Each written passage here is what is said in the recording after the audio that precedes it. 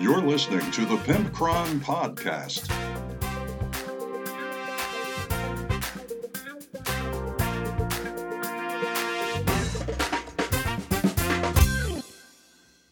Welcome all you Gidgets and Gadgets. It's the Pimpcron Warhammer Podcast, and I am your host, Pimpcron, from Bell of Lost Souls. And this is the podcast where we try to aim to ignite the flame of hobby in all of you, and we hope that we cater to fluff and casual gamers rather than the super competitive things that a lot of the other podcasts cater to. So, what on earth are we talking tonight? What are we talking about tonight? We have and of course, no particular order, as always, you know the deal. We have a Tesseract mailbox with me and Mr. Just James, and we have a letter from a guy named Nate. And he is talking about some of the battle honors that he has done for his models, which is awesome because I love to hear those. It's always nice to hear a nice, extraordinary story about things that could have happened or could not have happened or shouldn't have happened or something like that in your games of Warhammer.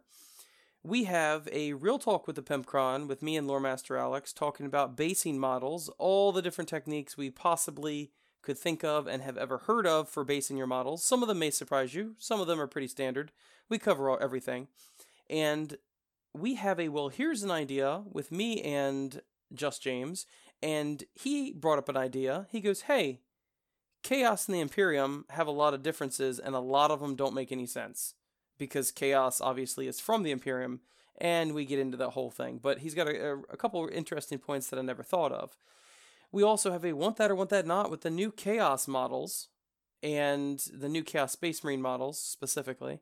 And that is also with Just James. And finally, we have a Get Brutal with the Pimpcron, where we discuss the Swamps of Sadness in the supplement book number 2, the Psychotropics. And we are going to be finishing up the Swamps of Sadness tonight. So, in my personal life, I've been very, very, very busy with Shorehammer prep, getting the website all finished and revamped. We've got a brand new website starting today, which is Sunday, the 31st of March. And we have, actually, ticket sales go on the day that you'll be hearing this podcast if you listen to it the very first day, which is April 1st. And that is not a prank or a joke. That is real. The tickets are on sale. And they're 50% off on the first day, and they go up from that over time. But we have a lot of new things planned for Shorehammer this year, and I'm very, very excited. So we had a narrative big battle last year. We had, I think it was 20 people, and 10 on each side. And we had a real blast with that. That's going to be an ongoing narrative thing that we do every year, and every year is going to feed into the next year, which is pretty cool. But we had such good response on that. When we did the survey after Shorehammer, which we do every year, we send it out to attendees, they all said that they really like the idea of the narrative battles, and they would like to do more narrative battles, which is pretty cool to me because I, as you probably know by now if you're listening to this podcast, I am definitely a narrative guy versus a competitive guy. And I think it's really cool that hopefully we're striking a chord with our attendees, and hopefully we're going to be able to feed into this. We have a legendary game master. He's won awards for this sort of thing. His name's Delmar Stover, and he's doing a whole series of narrative battles at Shorehammer this year called the Corvus Cluster. And they're all different missions, but they're pretty cool. He's got audio-visual aids and all kinds of stuff. So I'm very excited about this. And I'm really actually excited to learn from a master of game design, game mastering.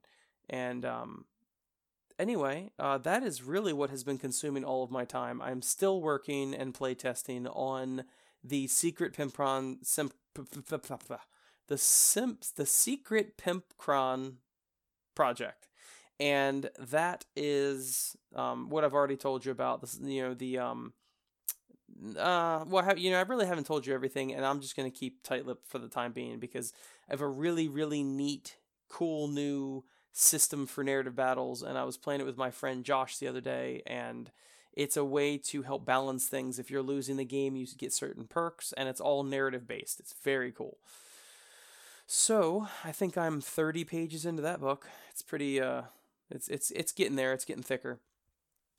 And I think that's about it. So let's get this show on the road as they say in the business. Let's open the Tesseract mailbox. What's up, y'all? We're down here in the mid-Atlantic region. Me and the Just James over here. What's up, y'all? And we got a letter. We got a letter from a Nate. His name's Nate, and he's discussing the what's them called, the battle honors.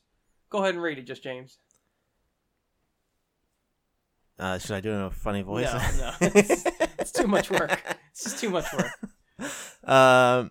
Is this an appropriate use of the PimpCon email? Screw it, since we're talking battle honors.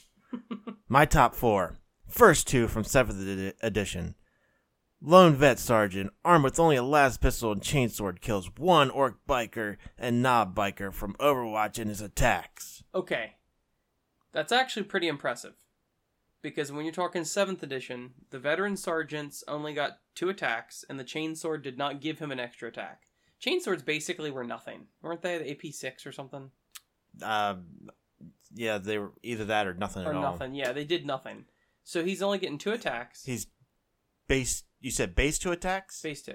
So he's getting an extra attack for having a las pistol and chainsword. Oh. So he has 3 attacks. You're right, I forgot that. Yeah.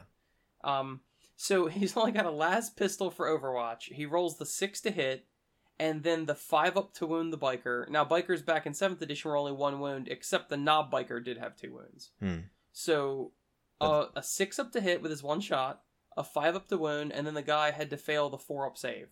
That's impressive on Overwatch. Yeah. Then in close combat, the veteran sergeant would have 3 attacks, hitting on 4s, wounding on 5s, and he'd have to wound at least twice with the guy failing at least 2. That's pretty badass for a veteran sergeant. Really. Yeah. What's the next one? A rando command squad sniper beat down a swooping hawk exarch with his sniper rifle after being blinded. Okay, I don't play Eldar. You're going to have to explain this to me. I believe blinded was just -1 to hit. Oh, is that when they drop down? Like when they deep drop? They got blind grenades that they can throw? Or, oh no, Swooping Hawk Exarch, I think, probably had the Sun's Talon. Or was, no, hold on. Something Eldar made him blind. And that was 7th edition, so we can't even look it up easily right now. But, so he was blinded, and what's the stats of a Swooping Hawk Exarch? He's toughness 3. I think there were 2 wounds and a 4-up save. Is the Exarch like their sergeant? Pretty much, or is yes. he an HQ? He's a sergeant. Okay. I always think Exarchs are HQs. I don't know why. I don't know why either. Okay, so this command squad sniper, so he's getting 1 attack and he's getting 1 shot, beat down a Swooping Hawk Exarch with his sniper rifle after being blinded. That's pretty impressive too, being that he's getting only 1 attack and the Exarch's got 2 wounds, 3-up save. I think the Exarch might have had a 3-up save, and then the other guys had a 4-up. It's been a while, so I don't know. I don't remember. All right, moving on. These 2 are from 8th edition. A Lone Guard commander died fighting a Raven Guard captain after holding him at bay for 2 rounds of fighting. Guard commander also reduced said captain to 1 wound. Once again, that's pretty awesome. Because the Raven Guard captain probably has 3-up save. I mean, he could have a Terminator armor, I guess, but 3-up save and 2 rounds of combat with your 5? A Guard commander's probably 4-up, 5-up. Raven Guard. No, the commander. The Imperial Guard commander. I'm not too familiar with Guard. It's probably a 4-up. Yeah, I think so. And 2 or 3 wounds, something like 3 wounds probably. Yeah, probably. Might be 4. But anyway, that's pretty impressive. So he slapped the helmet a bit on that captain. or maybe if he was helmetless, he just slapped him in the face a bit. Yeah, beat him with the broadside of his chainsword, maybe. Yeah. What's the next one? A tank commander wrecked 2 Tau hammerheads, 1 broadside team, a crisis team, a commander farsight, and 1 game. He earned himself an actual name after that one. Now that is really impressive. Two hammerheads he killed, and a broadside team, which is what, up to 3 people? A broadside team. Broadside's Yeah, only 1. it's you could take 1, but it comes up to 3. Okay, so he potentially 3 broadsides, because he said team, so at least 2. Yeah. A crisis team and Farsight. That is pretty impressive. I wonder what kind of gun, what kind of output, equipment, war gear for the tank he was using. I'm willing to bet it probably wasn't a Punisher, because he'd have a hard time with his hammerheads. And the broadside team. Broadside's tough 6 or something? Toughness 5. 2 up save. Just 5? Oh, I thought they were higher than that. Once again, I don't play that army, so you do. You're my resident Tau and Eldar professional. So, I don't know. I don't think it would be the Punisher, because he would have a real hard time with the hammerheads. A tough 7, I'm assuming. Hammerheads, yes. I think, yeah. Yeah, so he would have a... It's still pretty impressive, though. So, I really like when one unit in the game just outperforms everyone. I usually try to, in a game, if one particular unit did really well, I try to single out, like, who the MVP was, you know? And we've done that before. You and I both go, oh, well, this unit was definitely my best unit that performed.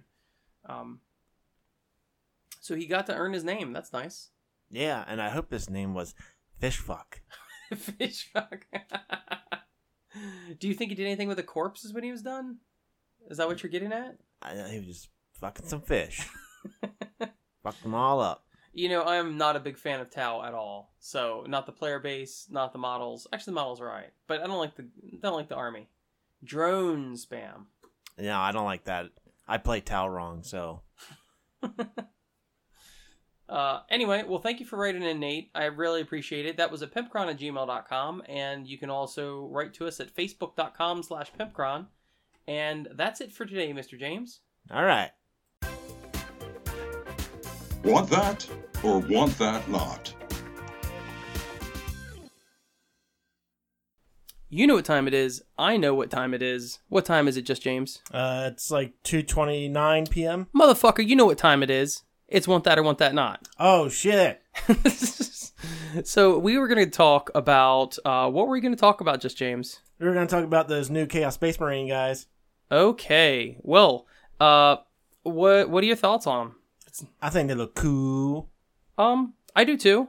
You know, it's funny because when you start looking at the old models of Chaos Space Marines, you realize just how plain they were. Yeah, they're pretty plain. Yeah, they were like, oh, I'm a regular vanilla Marine and I've got a horn on my helmet. Yeah, I got a little indentation, ring around my shoulder pad. Yay. So these, are these one piece? Are these single piece? No, I'm pretty sure. Monopose, I don't know. As way things are going with GW these days, they're probably just one pose. I hope they aren't, because they've got some really nice dynamic poses to them, and it would be really nice to swap things out. Like make that heavy bolter guy, running, or whatever. Just swap them out in different ways. That would be pretty cool. Might be bearer of bad news, but I think that's not the case. Why? Why, James? I don't know. I mean, we've talked about this before. When they do monopose models, they can give a lot more life to them. They're not so generic. Yeah. But on the other hand, then it hurts the creativity of people, because it's like, oh, well, I really can't, because this arm is part of the torso, and if I cut that off, it's going to be a huge gaping hole, and, it's... Yeah, and if you want to take a squad of 20 of them, then... Oh, they're all the same. Yeah, that's nice. But although it does say different weapon choices, it says gear up with your choice of weapons and war gear. So, what does that mean exactly? They could still be in the same pose, just holding a different weapon. Oh, well, that's boring. All in all, though, I mean, these are cool. They do have the older looking Marine armor, which I do like. Those, right now, what are they called? What are the Jump Troop Space Marines called? Assault Squad? Assault Squad, thank you. All I can think of is Raptors, because we're talking cast. Yeah. But they have those Assault Squad style straps X across their chest. Yeah. Which I think, wasn't that one of the older marks of Space Marine armor? Yeah, I think so. I think it was. And that's pretty cool because obviously their armor's supposed to be really old from the Heresy, blah, blah, blah. And all in all, I think these are really good. But you made a good point as what do they look a lot like? They look a lot like the Chosen models from the Dark Vengeance set. Dark Vengeance came out 6th, 7th? 6th edition. So I think you're completely right. These, the Dark Vengeance Chosen models look almost identical to these in style and everything, to the point where those Chosen models now look like, if we're going to consider this the new Chaos Space Marine base model, I don't see how the Chosen look any different from this. No, they don't really look any different. With the trim around the shoulder pads and around the boots and all that, they're quite similar. Mm-hmm. These guys should have came out when the Dark Vengeance set came out. Like, not at the same time, maybe like a week later or something like that. New Chaos Marines, boom. But now, here they are. Yeah. And overall, I really like the look of them. They have a lot of really neat backpacks, like the old style backpacks that stick up. I don't know what they're called, but those Marco backpacks. The Chaos-y backpacks. Yeah. And all in all, do you want this? I want it. I actually do want that too, if I played regular Chaos Space Marines. But what I don't want is to paint it. So, did you ever paint your Chosen? I painted some of it, and then I passed it off to you. No, I didn't paint those. Or you didn't paint those. No, I did silver and green. Did you? Yeah. I don't remember. I don't think I got you to paint those for me. I cannot remember. Actually, I might have painted them. Because my Drasnik guy, who is now just nothing. I painted him. No, you didn't, because he's still not silver. Well, these look a lot like them. I really like the look of them. It's an updated version of what we're already used to, which of course you wouldn't want them to have a completely different look than what you're used to. I'm kind of hoping they are not monopose, but I understand if they are because GW's gone that way a lot lately. And it's definitely a want that for me. It's 110% a want that if it's not monopose. It's like a 90% want that if it is monopose. I mean, it's still cool looking, but I just hate having the same model posed, you know? Yeah. So that's a want that and a want that from the Pimpcron and Just James. Now, here's an idea.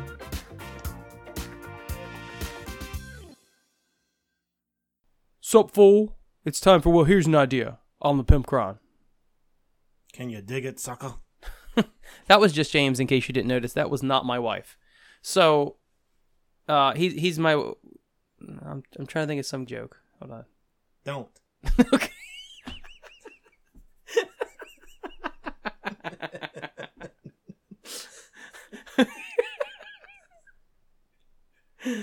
Okay. Well, you had another idea, Just James, and this is precious mental gold. So please tell me what your idea was. My idea was to get more vehicles, specifically transports for Chaos Space Marines. What you talking about? They got Rhinos and Land Raiders. And that's about it. But they also have all those flying transports. You mean the one Helldrake? That's not even a transport. Can't he, like, pick people up or something? You'd think so, but that's not true. That'd actually be funny if you could carry the Demon Prince. Yeah. Like a baby. Or a Hellbrute. It's like his baby dragon. So, yeah, you know what, though? That actually would be pretty cool. Because, you know, the Thunder... Stormhawk. Stormraven. Talon dog. Stormraven. What is it? Stormraven. Stormraven can carry a Dreadnought, so why couldn't he carry a Hellbrute? Also 12 models. Dude, that would be so cool. If they just changed it to that he could carry one Hellbrute and he couldn't make melee attacks until he let go of the Hellbrute.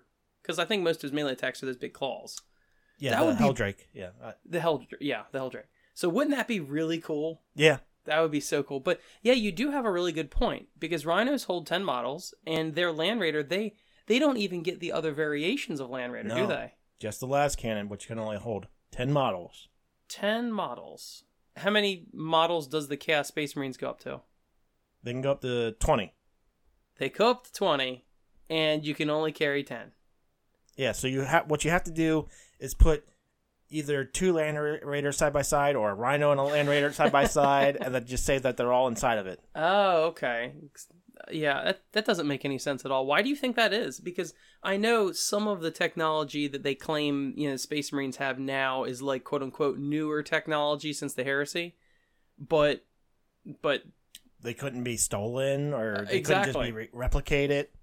I almost feel like the Chaos Space Marines should have a looted rule, like orcs, for Imperial stuff. Possessed would be, yeah. And it gives it like a 5-up invol, and it does whatever. Yeah, or just come up with something new. Yeah, that's actually really surprising. I even play Chaos Space Marines, and I've never noticed they don't have transports. It kind of forces you to foot slog. Yeah. Because why bring 20 Space Marines when you can't put them in anything? And why have the ability to run 20 when you can only carry 10? It's very weird. Yeah, that doesn't make sense. I mean, I could see if you just did the 3 Land Raider variants. They just did that, where one of them, the max is 16, I think. 16. Yeah, it's 10, 12, 16. If they just did the 16 one, that would be better than nothing. Yeah. Yeah, I really don't get that. Now, they do have a couple, I know of at least one flyer for Chaos Space Marines from Forge World. That's the Hell Talon. Hell Talon. Something like that. And, but that's just like a bomber that doesn't have transport capacity or... There's also that drop pod, right? Oh, yeah. Now that, the Cribdis Assault Claw, I think it's called. Yeah. Something like that. Now that's actually pretty sweet. I haven't looked at its rules since 7th edition, because I had a play as one because they sold them and had rules for them, and then they didn't sell them. They stopped selling them from Forge World. Huh. So I ended up buying like a third-party thing and just did a play as Assault Claw. Well, I'm just talking specifically in the codex that 40K of Games Workshop comes out with, not Forge World or anything like that. Yeah. They need transports. They need more transports. And being that they love all this Demon Engine stuff, why don't they have some wicked-ass looking Helldrake variant? Like, kind of like, the Harpy for Tyranids. Yeah. Where it's, like, bulky and it's got wings. Uh-huh. What if it was, like, a half Harpy, half Turvagon?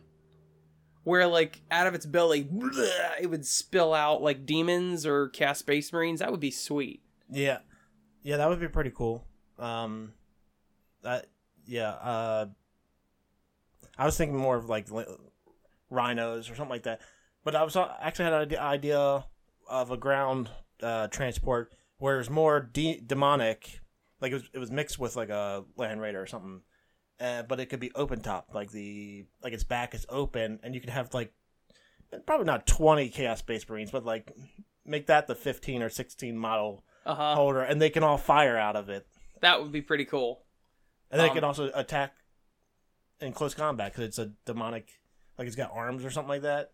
That would be pretty cool. They really could do a lot of cool stuff. Like they've already came out with these new models. The guy, I forget all these names, but the guy riding that big spider thing, and yeah. And I mean that is a mix of flesh and metal. So why don't they make a new Land Raider? Space Marines regular Imperium has so many more options than Chaos does. Yes. And, a lot of Chaos's options are just borrowed from the Demon's Book. Like, it's not a unique option. Right. So, why don't they make something like that? That's actually a really good question. Think about how many different how many Land Raider variants are there? Are there 4 or 3 for regular 3. Marines? There's Crusader, there's Redeemer, and then there's the regular one. Okay. And then they also have Repulsors, which, of course, don't hold everything, but that's another version, basically. Yeah, just transport. 10 Primaris. Yeah. And then they've got the Rhino, and they've got the drop pod. And that's another thing. Chaos Space Marines don't even have drop pods unless you want to go to Forge World for the Cribdis. Yeah. Which is weird. It's very, very weird to me. Yeah, so Chaos is foot sloggers, basically. Pretty much. Unless you just buy the same model over and over again. So ultimately, I am a fan of either giving Chaos Space Marines looted vehicle rules, and they would be able to... I mean, honestly, even from a business standpoint, that would make so much more sense for GW. So they already have the Storm Talon and the Stormhawk Interceptor and the... what was the other one? The Raven? Storm Raven? Storm Raven. Okay.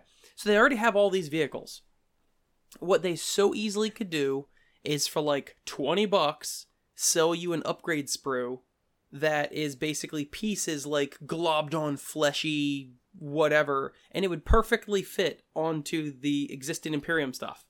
Well, they could just do like the Chaos Rhino. Just give you spikes. Or yeah, or just spikes, but I was hoping a little more original than that. But and you know, what would anybody say like if you did, I know you're not illegally allowed to ally Chaos with Imperium, but what if you just took some Tervagon parts from Tyranids and took like a Stormhawk Interceptor or whatever and made it demonic and just said, oh, well, we looted one. I mean, narratively, it makes perfect sense. Yeah. So, I mean, isn't that basically what they did for the Rhinos and the Land Raiders? Oh, they don't have land speeders either. No. That is so weird. Just their demonic engines, their Mauler Fiend, their Forge Fiend, their Defiler, the Hellbrute. Whoop-de-doo. Yeah. So this is the beginning of our petition. Go to change.org and sign our petition. And if enough people whine about it, GW will change. James has nothing to add. Bye. Now it's time for Real Talk with Pimpcron. On this edition of, well, here's an idea. We're going to be basic bitches. We're all about that bass. All about that bass. No trouble. We are talking about basing techniques. It's Pimpcron and Lore Master Alex. And we're talking about basing techniques for your models. Now, when I first started almost 10 years ago, I didn't give a crap about basing my models. Likewise. Like, I just didn't care. Yeah. And Bliggity Blam Steve used to be like, dude, you need to put something on those bases, because I just had the black bases. Yeah. And I was like, dude, I don't care. Like, I paint the models. I'm not going to base them. And for some reason, over time, I eventually was like, okay, it looks a lot better when they're based. Yeah, Like, I mean, it's not like we were disagreeing with them. It's just that we were like, it doesn't mean that much to us. it wasn't important. And yeah. then, but as time went on, it did become important. Yeah. You know? And I wanted to discuss all of your different options for basing. Yeah. So, and a lot of it, there's a lot of things that people may not have heard of or seen. So we can start off, the easy thing is the GW texture paints for basing. Yeah. So you've got all kinds, there's like 5 of them, and I'm not going to remember all of them. But there's Iron something, Martian Earth or whatever, yeah. and like, I think like a snow one. There's a snow effect, yeah. And I mean, I'm not going to list them all because it's irrelevant. Pretty much everybody that is in this hobby buys paints, and if you buy paints, then you see the texture paints. And they also now sell like kits for basing, where it's like vines, overgrowth, and skulls and stuff that you can add to your bases. Yes, okay, so that's one of the options, is that you could do, I've seen like corn bases where they literally, they buy that 400 pack of skulls. Yeah. And literally just skulls all over, cover the whole base. Like, the models are ankle deep in skulls. And that's pretty cool. That's pretty corn. Yeah.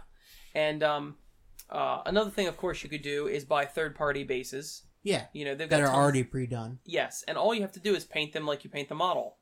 Easy. Yeah. Now, of course, big deal. That would probably have to be the most expensive option. Yeah, and even, of course, we know Games Workshop paints run pretty pricey. They actually just raised the prices on paints, didn't they? Yeah, they did. By like 40 cents or something like that. It's not much, but it adds up. According to the internet, the world ended that day. Well, that world ended that day because we kind of thought finally that Games Workshop was on the turnaround and not doing the same stuff that they've always done. And then we opened the trash can lid, and there was a bottle of Profits, an empty bottle of Profits, and we're like, GW, you told us you were done with this. And that's when they break out the belt of buy more shit, and then, you know, cracked it down on us hard. So, you know, using the pre-made GW texture paints, obviously, and then, of course, buying the vines or buying the bits, and then there's also the pre-made bases. GW sells pre-made bases that are Age of Sigmar and 40k themed. Yeah. But they also, there's a million third-party ones that make like resin bases. And and they're pretty inexpensive. They're pretty inexpensive. I mean, that's going to add at least $1 per model, probably a little more than that. Like, it's funny, when I worked for a company whose name will not be mentioned, I actually got to work with Ironwind Metals to purchase like stuff from them to sell on Amazon through our company. Mm-hmm. And Ironwood Metals makes Mech Warrior stuff and Oh. BattleTech stuff. Oh. And what's cool is they sent me, as a gift for being really friendly with them and like taking the time to talk to them, they sent me a bunch of terrain bases, Nice. like the little hexagon ones. Uh-huh. So what I did is I kind of put a 25 millimeter, 28 millimeter base underneath it, and then dremeled it down so it was nice and circular. And this one was really cool because I had like a piece of like building and a rock on it, and I put one of my snipers on it. Like he was hiding, like he was perched up on the rock behind the concrete, like trying to line up a shot. And then I added the paint and, of course, added some basing to it. And, you know, at that minute I was hooked. I realized that, you know, it really is that important to base the model. Absolutely. And also if you want to represent where your army comes from. Yeah. You know, like if they're Catachans, you might want to put grass and jungle things. You know, if it's the vines it's and all that. Valhallans, it'd be snowy. Space Wolves would be snowy. You know, all that sort of stuff. Like my guardsmen come from a snow world. So I've been adding like using gravel from the army painter stuff, like the little rocks that they have. Using that gravel and then spraying on a little, like, or flicking on a little bit of white paint on top of it, like it's snowing on top of the rocks.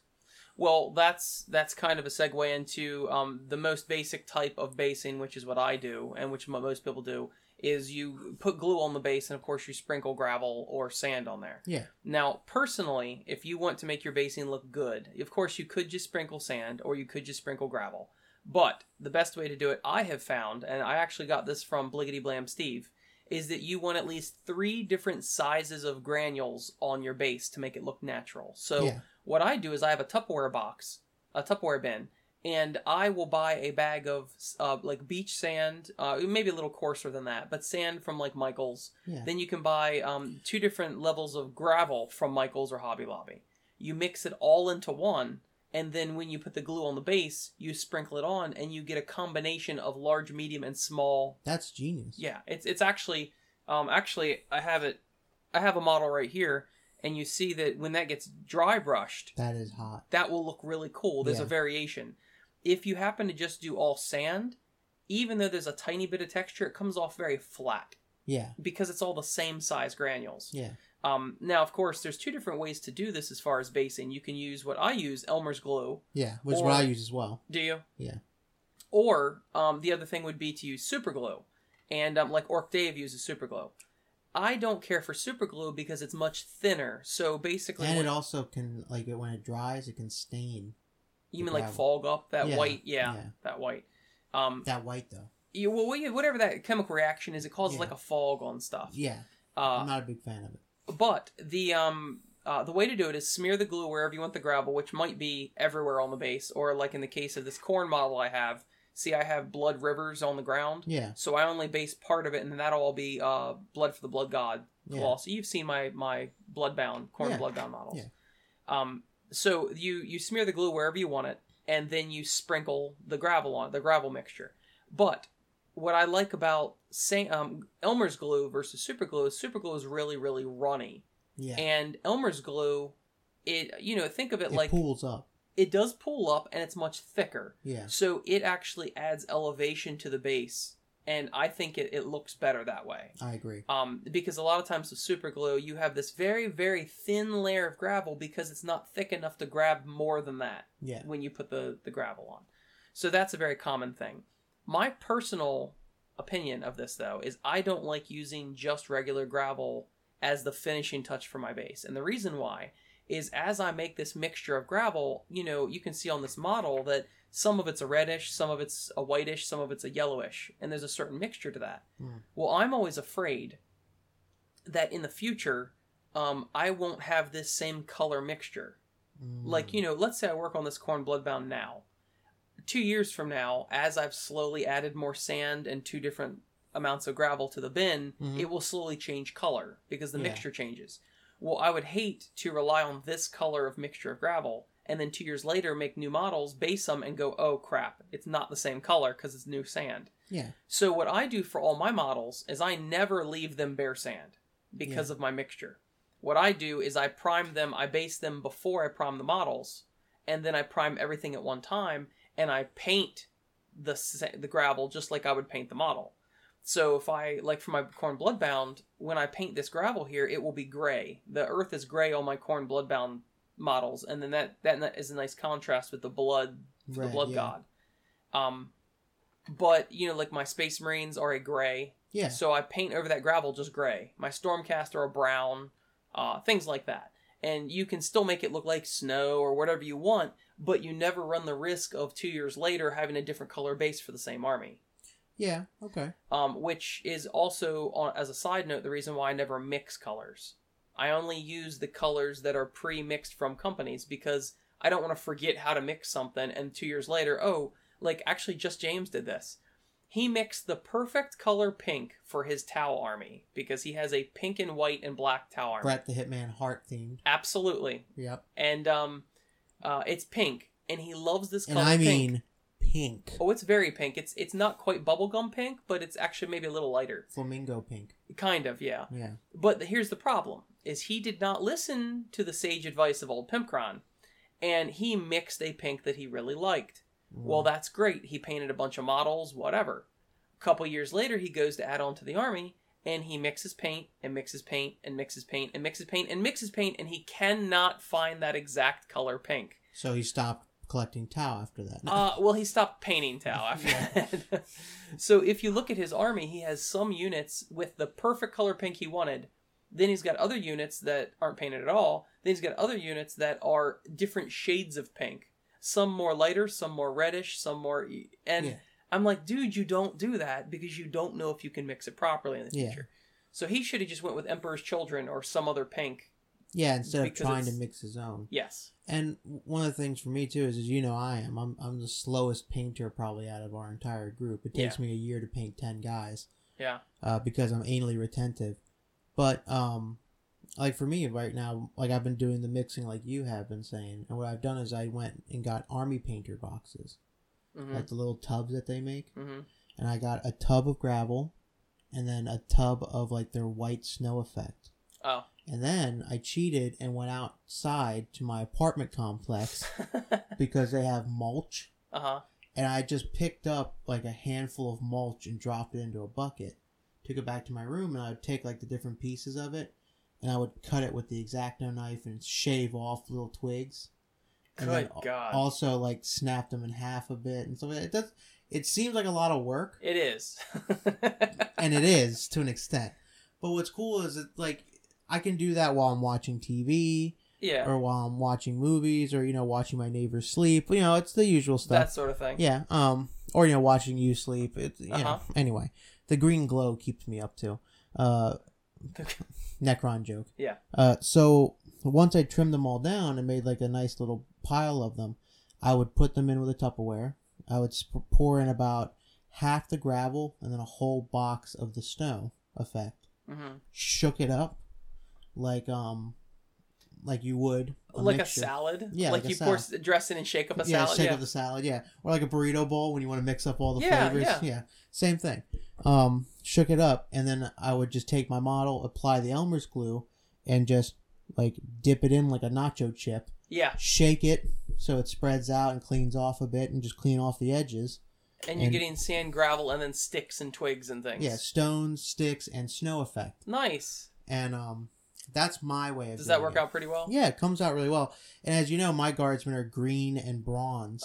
So that white and like darker tones and that brownish wood, they contrast and kind of almost go real well with those colors, Well, so aside from gravel, all of that, what else could people do to base their models? Well, here's an idea. What's that? Not a callback to the title of this thing that we're doing. But like, say for example, you want like an otherworldly effect to your models. I found that you can use the rocks from aquarium kits. The multicolor rainbow rocks. Yeah. Yeah. Like if you want to like do a demon army coming out of the warp, you can do all of your bloodletters have like the red rocks. That'd all be of your cool. demonettes have the pink rocks. All of your Nurglings have green rocks. All of your Tzeentch demons have blue rocks. You know what I mean? Yeah. I mean, now, some of those rocks, I don't know how small you can buy those rocks as far as the gravel. Yeah. But it would be really cool if nothing else. The thing that really sticks out to me is like for Skaven they have the warp stone, the green warp stone. Yeah, you replacing them with real stones. Yeah, you could use real stones for that, and they would actually be colored however you wanted. But also for what you were just talking about the demons, glue. You don't necessarily... I mean, you could just paint... Actually, I didn't think about this till just now. Instead of using the aquarium colors, you could just paint certain stones. That color. Like, see with this base when here... When you prime it, look how you prime yours. Yes. Yeah. And you see the larger pieces of chunks here. You could reach out there and paint them. I could color all of those red, speckled into the ground. You know? Yeah. That would be pretty cool, too. That is actually really cool. And I feel like it'd be a nice little way to add, like, some themeness to your army. Mm-hmm. Also, another thing people do is they buy really cheap sheets of cork. And they will put cork on the bases. And when you paint cork, it looks a lot like a slab of concrete. Really? Where you tear the cork and put it on the base, it looks real rough. Like it's stone being cracked or broken. Yeah, or even like maybe you're standing on a wall that's collapsed. It looks real rugged and really cool looking, too. Wow. I've actually never done that. Mr. Matt. Mr. Matt. For his, our friend Mr. Matt. Do you mean, Rat Guard? Or do you mean... Yeah, the... Crimson Rat. Crimson Rat Matt. Yeah. On here he's called Mr. Matt. Mr. Matt. But Mr. Matt actually... That's right, he's too cool for nicknames, I forgot. He's too cool for everything. Yeah. But anyway, he actually uses a couple of his characters are on cork. And they look cool. Yeah, when you paint them like concrete, It comes out nice. Yes. What if I want to paint them to look like a beaten up board game puzzle piece? Beaten up board game puzzle. What are you talking about? Like a section of like a Sorry board and then like a Monopoly board and then... Oh, you just gave me an idea. Like your Chaos Space Marines just smashed through a daycare. You know what I mean? What if you wanted to do a base for your Tzeentch army and every base had a puzzle piece on it? That is genius. That would be pretty cool. When you said puzzle, I was like, oh, a puzzle piece. And here's a callback to one of our original conversations we had about bits being so valuable. Yeah. Bits you can use on bases. Absolutely. Like imagine like you had like leftover pieces of like an arm or something. You could have like your dude stepping on it and have blood coming out the sides. Mm-hmm. You know what I mean? Or if you wanted to, you could like take a skeleton hand, cut off the hand of a Space Marine arm, put the skeletal hand on there, set it on the base, and have your Necron warrior standing over it. Mm-hmm. Because we know that when you're hit with a Gauss weapon, or Gauss weapon. Gauss. Is it Gauss or Gauss? It's Gauss. Gauss weapon. You hit with a Gauss weapon, it melts the skeleton away. It atomizes. But it keeps the metal there. Yeah. So you'd have the like a burned skull hand still inside the adamantium like arm guard of a Space Marine. You know, that would be pretty cool. And those bits also can add theme to your army, such as like when you're basing like a character, or let's say you have who's the guy the Master of Ordnance for guard. Yeah. If you had like some boxes, especially tank boxes, come with like little cases, like a little toolbox or a little bag. You could have like he's actually like measuring distance. Yeah, have like a little telescope sticking out of the open box and stuff like that. Yeah, you could even kit bash that with popsicle sticks or whatever. Cut them. Well, remember my Master of Ordnance that I kit bashed, where I took the medic's arm, where he's rolling out the medical wrap. Yeah, and made it a map. But I made it a map. Yeah, like he's looking at an old fashioned map that he's calling in the coordinates to. You know. Yeah, that's awesome. Yeah. So what else could we do for basing? Now, I've already mentioned that my Khorne Bloodbound army has pools of blood, like in the ground, like mud puddles, but they're blood. Yeah. Blood puddles. Didn't think of that. But if you're using gravel and Elmer's glue, don't put any glue on the places where you want the recess. And so if you wanted mud puddles or like ooze puddles or toxic waste puddles or blood puddles or whatever on your models, because my Soulblight army has greenish slime mud puddles. Ectoplasm. Yeah, basically. But they're mud puddles in the ground, you know? Giant snot puddles. I got you. Yeah, and the Khorne Bloodbound, like this model right here, has puddles of blood as if there was like rivers of blood. So, which would make sense if you're in the Khorne realm. Yes. And so the point is, though, is that if you don't gravel where you're going to put the water effects or the liquid, then you'll see that this part that I put the gravel is actually raised high enough that it looks like you're adding There's an actual recess. Yes, it's an actual, because obviously you can't recess farther into the base, so what you have to do is elevate everything around it. You could if you're not a pussy. But you know what I mean? Like, you can't dig into this base at all. So I agree, what you have to 100%. do is elevate everything around it, Yeah. and it makes a very believable recess in the ground. Yeah, it looks generally like there's water there. Yeah. Or blood. Or blood, or whatever. Ectoplasm, or whatever you have. There is liquid there. Yes. Yeah. And that's kind of a neat trick I've found to make it look like there is a recess on this very flat base. Well, what I'm always interested in, too, is I want to see what other people can come up with, so. Yeah. So if anybody feels so inspired, contact me at pimpcron@gmail.com or facebook.com/pimpcron. You can also call the phone number, although it's hard to send a picture via voicemail. And you can always reach me at the places you know where to find me. The back alley behind Toys R Us. Yeah. That's weird. Which is really depressing now that it's closed. Yeah. Also, the fact that our local Toys R Us had a Spirit of Halloween open up inside of it. Oh wow, that's like sad. that's like whew.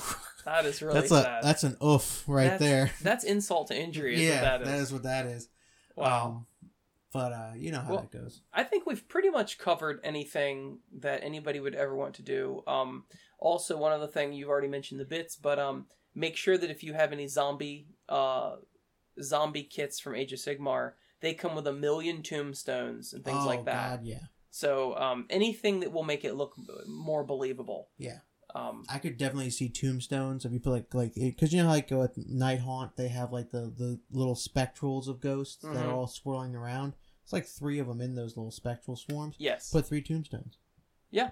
And have the wisps coming out of the tombstones. Yep. So I think that's about it. I don't want to beat a dead horse, but I think that's basically all of the main ways that you can base your army.